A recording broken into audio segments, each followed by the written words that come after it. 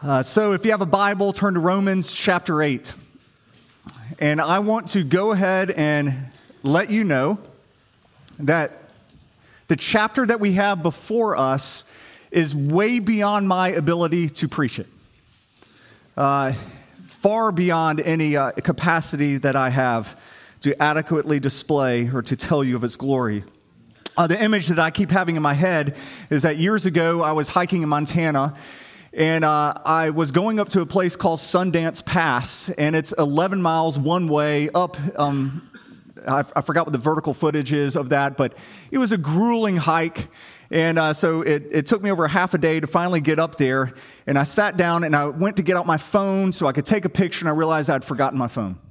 So I'd done all of this, and I just had to, enjoy it as the Lord intended, just me enjoying it. But I wanted something that I could show my wife and my kids as to why their dad was gone all day. And so I had a hiking book that was with me that had some blank pages on it, and I had a pencil. And so I tried to sketch out the vista that was before me, and I took my time, like 30 minutes, really trying to draw this.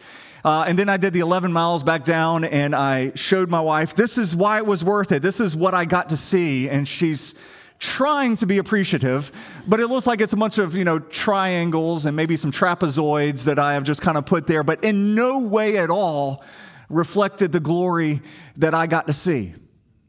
That's the task I feel before me. I'm going to try to sketch out some things. So at least you kind of get a feel of the glory of these pages. But really, you are going to need to read and to prayerfully read and ask the Spirit to write these things on your heart. Chapter 8 of Romans is what I believe to be the greatest chapter in all of the Bible. Now, before we begin this, though, we probably need to do a little review and to get you back up to speed, because it feels like it's been a long time since we've been in Romans. You've had a lot of eggnog since then, probably had COVID. You're in a fog. You don't really know what to think. So really quick, Romans is a letter written by Paul. And in this letter, Paul doesn't just tell us the gospel. Paul explains to us the gospel. And the difference is there, he doesn't just tell us the story. He tells us the inner workings, the mechanics of the gospel, how it all works. And that's why he really slowly takes his time to do that. In the first couple of chapters, he tells us the basics. There is a God. He's created the whole world. We have sinned against him. He goes on to say, so we will be held accountable at judgment. But there's good news.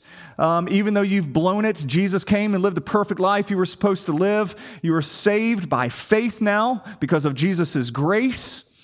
He gives us examples of Abraham being saved by faith. He pulls up Adam and he says, remember how when Adam, through his sin, everyone sinned? Now we have a new Adam, Jesus. And through his righteousness, all can be saved. And so Paul, he's been building all these arguments. Then he comes to Romans 6 and 7, and he talks about our ongoing battle with sin. These were the weeks where I felt like every single week I'm getting up here and like, guys, once again, we're going to talk about sin. I mean, it was just sin. And it's, Paul says, yes, you're saved, but it's kind of a bummer. We're going to keep struggling with sin. And then that brings us to Romans 8. He says, don't despair. Why? Well, because of Romans 8. So if you would read with me the first 11 verses. There is therefore now no condemnation for those who are in Christ Jesus. For the law of the Spirit of life has set you free in Christ Jesus from the law of sin and death. For God has done what the law, weakened by the flesh, could not do, by sending his own Son in the likeness of sinful flesh, and for sin, he condemned sin in the flesh, in order that the righteous requirement of the law might be fulfilled in us, who walk not according to the flesh, but according to the Spirit. For those who live according to the flesh set their mind on things of the flesh, but those who live according to the Spirit set their minds on the things of the Spirit. For to set the mind on the flesh is death, but to set the mind on the Spirit is life and peace. For the mind that is set on the flesh is hostile to God, for it does not submit to God's law. Indeed, it cannot. Those who are in the flesh cannot please God. You, however, are not in the flesh, but in the Spirit, if in fact the Spirit of God dwells in you. Anyone who does not have the Spirit of Christ does not belong to him. But if Christ is in you, although the body is dead because of sin, the Spirit is life because of righteousness. If the Spirit of him who raised Jesus from the dead dwells in you, he who raised Christ Jesus from the dead will also give life to your mortal bodies through his Spirit who dwells in you. This is the word of the Lord. And pray with me. Father, we ask that through your Spirit, you would do the work that we cannot do. You'd open up our minds and our hearts, and you would transform us. You would breathe into us new life. I pray we'd walk out of this room looking more like Jesus. Lord, I pray that my words would fall to the ground and blow away and not be remembered anymore. But Lord, may your words remain and may they change us. We pray this in the strong name of Jesus. Amen. So Paul begins this letter with some of the most comforting and well-known verses in all of the Bible. There is therefore now no condemnation for those who are in Christ Jesus. If those words aren't underlined or highlighted or starred in your Bible, they need to. If somebody's looking next to you and it's not, and don't judge, it's probably a new Bible. But this is one of those verses that you need to know, you need to memorize. When Paul begins here by saying, there is therefore, that therefore is referring to the gospel he has been unpacking to us for the last 7 chapters. For the first part of this letter, he's been telling us all about this great gospel that we believe. And now he's come to chapter 7 right before this. And if you remember there, he talks about our struggle with sin. And he says, the good I wish I do not do, but I practice the very evil that I do not wish. And he talks about how, yes, we're growing in Christ, but as we get closer to him, the more sin is revealed in us. And it's just terrible. And so now what he's doing is this, therefore, is he is applying the gospel to that situation. In light of the struggle of sin that we have, how much condemnation can we now expect? That's the question that arises from this. And now that I can see so much more sin in my life, just how much condemnation is before me. And Paul says, none. There is none. Because of the gospel, there is no condemnation. And notice that Paul does not say there is therefore no condemnation. He says there is therefore now no condemnation. He adds that little word, now. I have been chewing on that word now for weeks. Why does he add that little word? There is therefore now no condemnation. You've got a couple of options.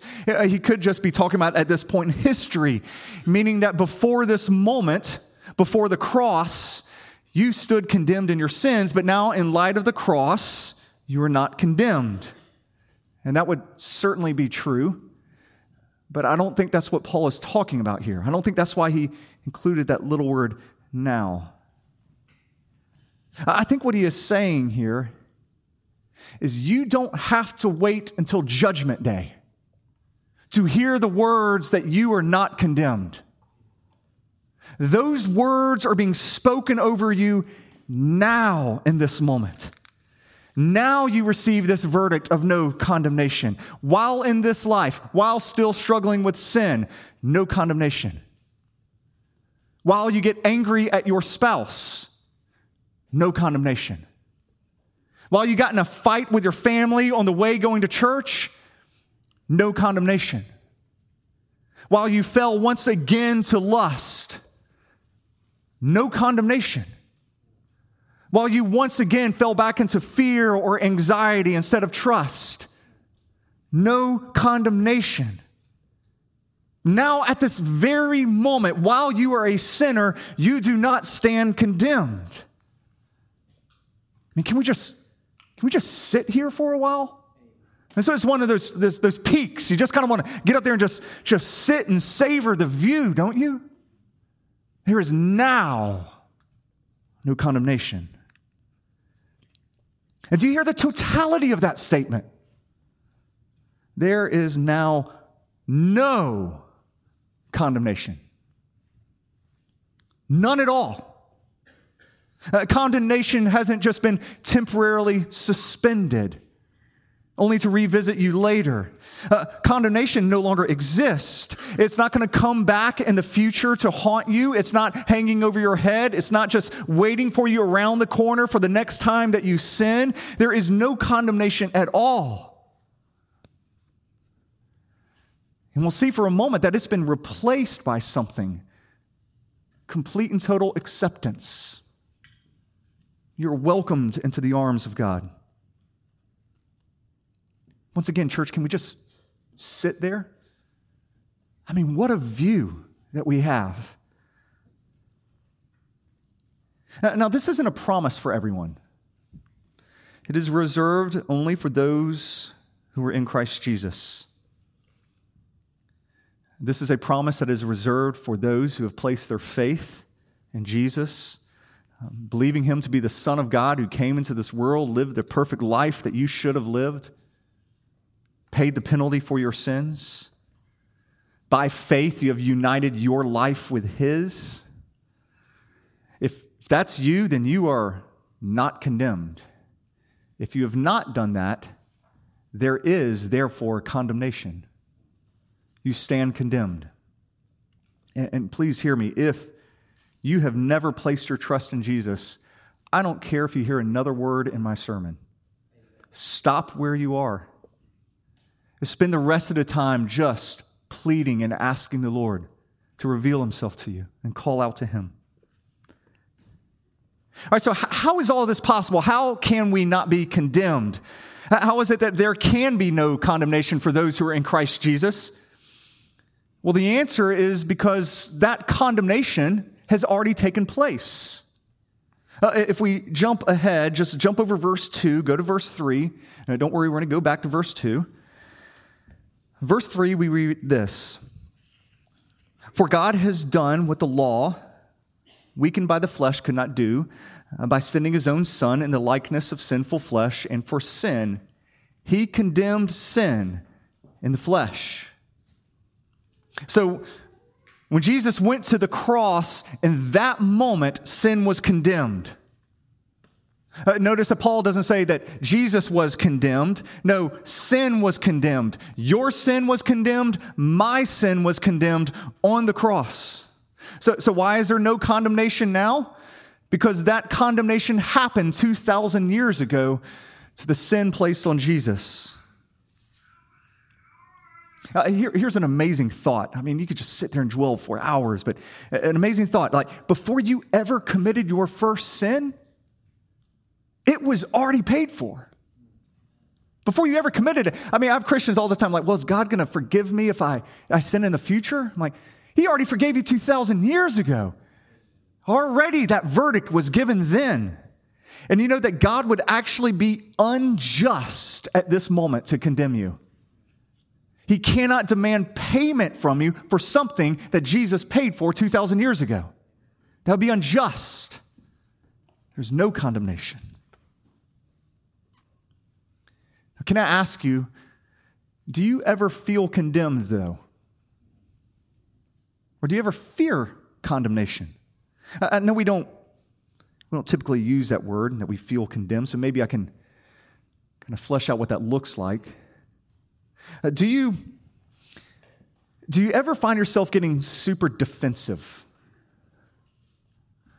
Or maybe you are really sensitive to criticism. Do you ever try to hide some of your struggles with sin? Certain sins you're struggling with in your life and you don't want anyone to know about. You only want people to know that you even think about doing those things, let alone do those things. So you have to hide those sins. Why is that? Why do you get defensive? Why are you so sensitive to criticism? Why are you trying to hide those struggles with sin? Well, it's because in that moment, you are trusting in your appearance or you are trusting in your performance for your righteousness instead of trusting in Jesus for his righteousness. And therefore, you fear condemnation. In those moments, you are forgetting the gospel. So whenever you have those moments when you realize I'm being very defensive here, or I really don't want people to see this sin, let that be a mirror that you hold up and it says, in this moment, I'm not believing the gospel. I'm trusting in the way I look. I'm trusting in the way I perform as my righteousness. And I'm scared if people know what's really in here, I'll be condemned. And remind yourself of the gospel. Years ago, somebody moved back to Birmingham. He was a believer. He actually had just got back from a mission trip. He'd been attending our church for a while. He asked to meet with me. And he just confessed sin when we got together. He confessed some bombshells. And he said, but, the Lord's delivered me from this. I haven't done this in several months here, but you need to know this. It's who I am. I said, I'd love to introduce you to some other people. You need to have some other guys around you for encouragement. And so I set up a breakfast and introduced him to some other guys from Redeemer. Some of you were there at that meeting. And if you remember, had everybody go around and introduce themselves. And they'd be like, I'm so-and-so. I work at this law firm. I'm so-and-so, went to Alabama, Roll Tide. They would go all around. And then my friend, he got up there and goes, he introduced who he was, and he said, I want you to know that up until 2 months ago, I was regularly seeing prostitutes going up and down First Avenue North. I got back from a mission trip, and I don't know what happened, but just sexual addiction was unleashed in me. And I've just given myself to things I never thought possible. But the Lord has set me free from that. And you can hear this pin drop. Everybody's just so quiet. And I will always remember what he said next. He looked around at everybody and goes, why am I the most comfortable guy in this room?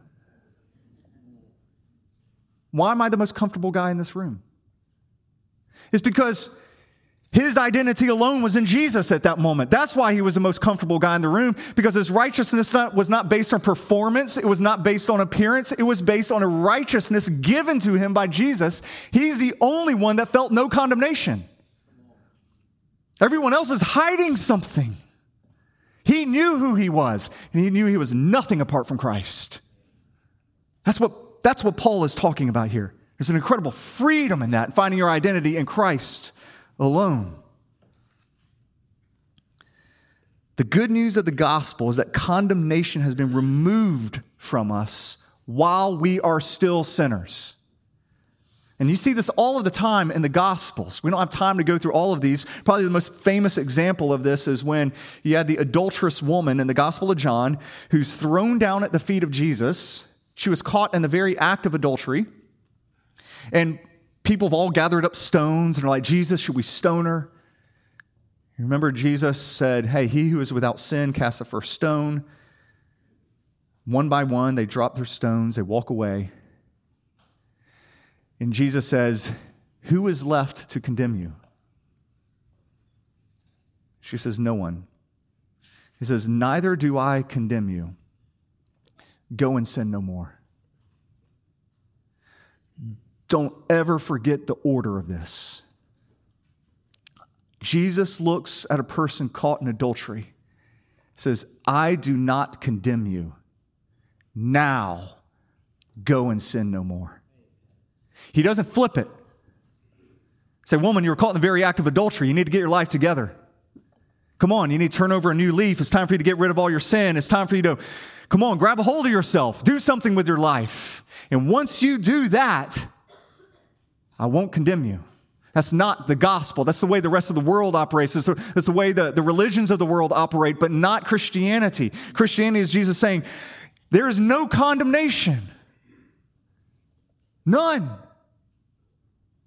Now go and sin no more. Another image that I have is of the paralytic man who was lowered by the ropes. They break through a house, they lower him down before Jesus. Remember Jesus, he goes up to this man and he looks at him and he says, your sins are forgiven.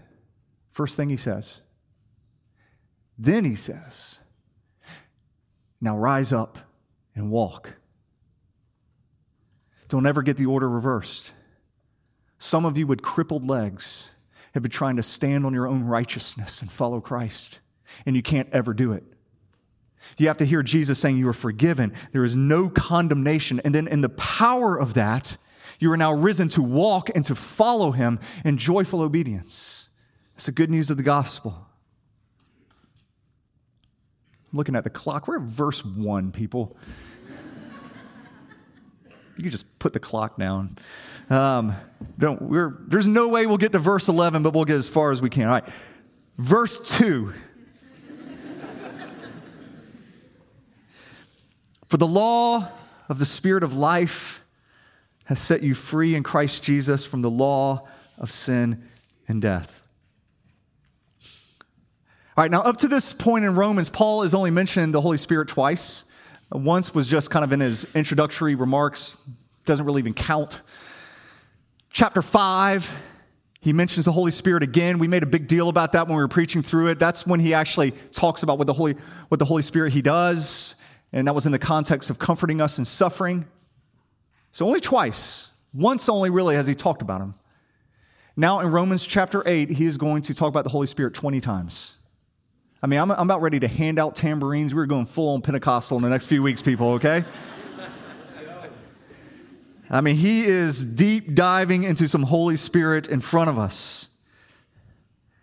And the reason he's doing this now at this point is because up to this point, he's been talking about how one becomes saved. How do they get saved? But now he's going to describe what it means. All right, you are saved, but why? What was it all for? And this is why he's going to say it's because the Holy Spirit could come inside you and you could be given new life. Now, for the first time ever, you can obey God and you can begin to look like Jesus. And through the Holy Spirit, you will even be glorified like Jesus. And so, Spirit, just buckle up for what's ahead. Paul calls here the Holy Spirit the Spirit of life. That's the first way he introduces the Spirit to us, the Spirit of life. That's really the theme of this entire section. The Holy Spirit comes and gives new life. It's really how we're introduced to the Spirit of God in the Bible. Back in Genesis, the first couple verses in Genesis, you have the dark waters of the deep, and then you have the Spirit of God fluttering or hovering over the dark, chaotic waters. It's just hovering there. And then God says, let there be light. And light comes, and then life comes. Paul's saying, this is the Spirit who's come to us. His Holy Spirit has come and has just fluttered over our hearts. The darkness of our hearts, the chaos that was there, the deadness that was there. And the Holy Spirit breathed life into us. And we became new people at this point. He gave us a new heart. The language he's going to use is like, he set us free. Free. A question that Christians often ask unbelievers, if they're sharing their faith, perhaps you've heard this, is if you were to die tonight, where would you go? Or would you go to heaven? Or why would the Lord let you into heaven? It's a good question. I was having dinner with somebody a couple nights ago, and that's how he came to know the Lord, is someone asked him that question. And he came to know Jesus. But there's actually another question we can ask as well. If you were to wake up tomorrow, what will the evidence be that the Holy Spirit is in your life? Will there be evidence that the Holy Spirit is in you? Because for Paul here, when he says, there is therefore now no condemnation for those who are in Christ Jesus, and they're like, well, how do we know if there's no condemnation? He goes here, he says, because the Spirit of God is inside of you. That's his. You want to know if you're not condemned? Is the Spirit of God inside you? Is there new life? You could think of it this way. The Spirit of God has changed that old heart that struggled so much with sin. Sin was so dominant, it was overpowering you. Now the Holy Spirit has come in, and for the first time you have the power to say no to sin and the power to say yes to God. For the first time. It's like this. Before you were a Christian, you used to think of sin as breaking a rule. That's what you did. You broke a rule. I broke so many laws driving here to church this morning. I mean, it was, early, way before anybody's out on the streets. I did not stop at one stop sign. At that point, it's when no one's on the road, it's optional. It's more like you have the option to stop. And I chose not to exercise that option. I slowed, but I went. When I'm over here at 41st, the light that's there, it's red. And literally, no one anywhere. I didn't stay at that red light. I went right through it. Maybe that's sin, maybe it's not. But we see sin as like it's just breaking a rule. It's kind of like the rules you have posted at a pool. You go to a hotel pool. Have you ever read them? And then when you do read them, you're like, that's just there to keep us from having fun. I mean, like, what kid can have fun at a pool if they don't run around? But that's the first rule, no running at the pool. All right, we used to think that was sin. It's breaking a rule that was to keep you from going where you wanted to go or to keep you from having fun. Then the Holy Spirit came in your heart. You became a Christian. And now sin is not breaking a rule, sin is breaking a heart. Huge difference. The Spirit of God has changed your relationship with God. It's no longer a list of rules. Now your family, you become a child of God, or the Bible talks about our relationship with God in terms of marriage. So why do I not want to yell at my wife? Why do I not want to do those things? Because I love her. I don't want to hurt her. If I hurt her, it hurts me. If I want joy, I joyfully serve her and love her. I'm kind to her.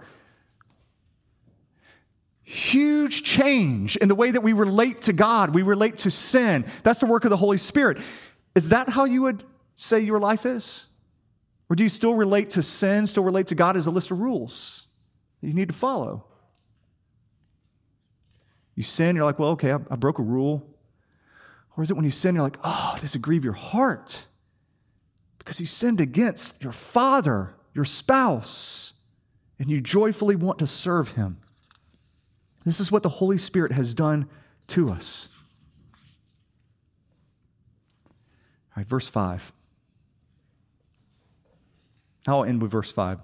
Zero chance of going past this.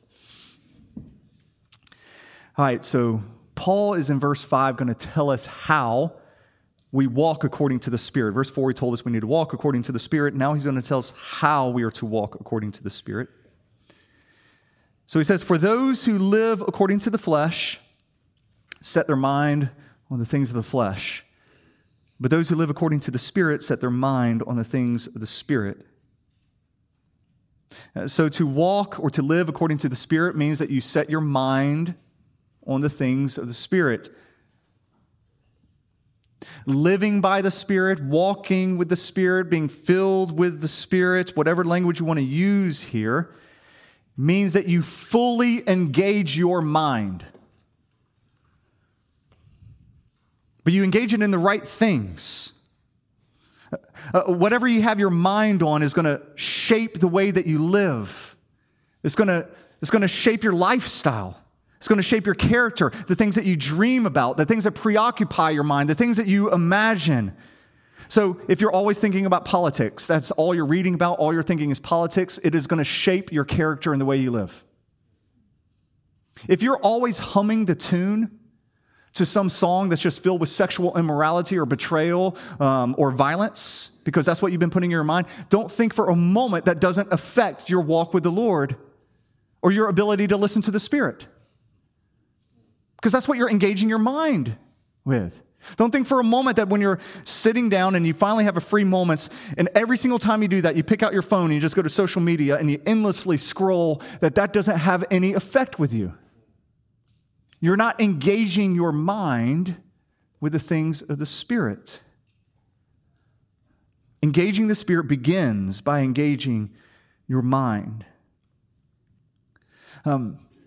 All the time I have people coming and asking me, they're like, I feel like I just can't hear the Spirit. I just can't hear what God wants me to do and all this. I'm like, well, what are you listening to?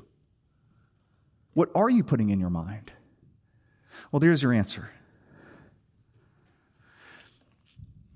So how do you begin thinking about the Spirit? How do you begin engaging your mind? Once again, you don't just sit around and just think, Holy Spirit, Holy Spirit, Holy Spirit. That's not it. Notice he doesn't say, set your mind on the Spirit. Set your mind on the things of the Spirit. The things of the Spirit. So you don't go around I just got to think of the Holy Spirit. No, you go around thinking of the things of the Holy Spirit.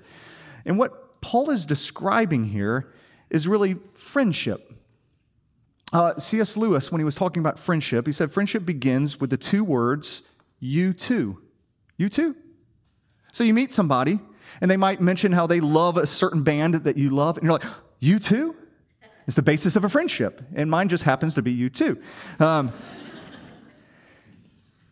Or it could be, like you're talking about books you've read and how you love Lord of the Rings. You're like, me too, you too. And you start geeking out, on Aragorn and elves and stuff like that. And it's the basis of a friendship, that you too. This is what Paul's describing here for us. You want to walk according to the Spirit. You want to be led by the Spirit, filled by the Spirit. You don't just set your mind on the Spirit. You set your mind on the things of the Spirit. What is the Holy Spirit thinking about? What are those you twos? Well, the Holy Spirit is all about giving glory to Jesus. So seek to glorify Jesus, and the Holy Spirit's going to be like, I am all on that, and he will fill your life. Seek to live by the fruit of the Spirit. Be filled with love, joy, peace, patience, kindness, goodness, gentleness, faithfulness, self-control. Try to do those things, and when you do those things, the Holy Spirit's like, I am all about that, and he will empower you to live that way. And one of the things that you're going to find here in Romans 8, and we don't have time to go through this, there's three particular things that we find that the Holy Spirit is all about. And it's this. The Holy Spirit he's all about your adoption. He's all about letting you know how loved you are, and all about letting you know how accepted you are, welcomed into God's presence. That's what Romans 8 is going to unfold for us, that you are adopted, you are God's child. If you dwell on that, the Holy Spirit's going to be like, that's the thing I like to think about. I'm all about that. And he will come and he will make that real to you. Then begin to think about, and I know the gospel says I'm so loved in Jesus, and the Holy Spirit's like, I'm all about that too. And he comes and he makes that real to you. Or that I'm accepted and welcomed into God's presence. I need to go to him in prayer. And the Holy Spirit's like, I am all about that. You too, me too. All right. And he comes and he empowers. And you are accepted by God. That's the glorious journey that we have in the chapters before us. In the chapter before us. But I want to end with, I have to at least read verse 11. Can I do that? We'll get to it next week or 2 weeks. I don't know.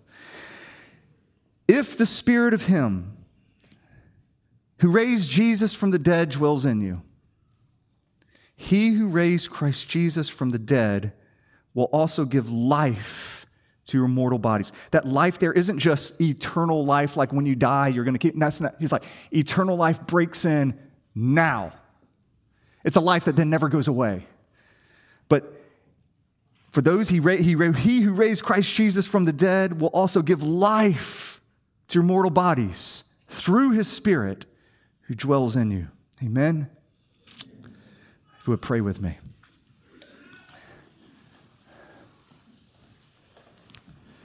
Father God, we thank you for the gift of your Holy Spirit. And we pray that now that he would do his work and he would make much of Jesus. That he would convict us of sin. That he would change us to look more like you, Jesus. Thank you for such an amazing gift. For those who don't know you, Jesus, I pray in this moment they would realize to their utter horror that they stand condemned. But may they hear you calling them right now, offering them life if they would trust you. Thank you, Jesus, that eternal life begins in us now and grows for all of eternity. We pray this in the strong name of you, Jesus. Amen.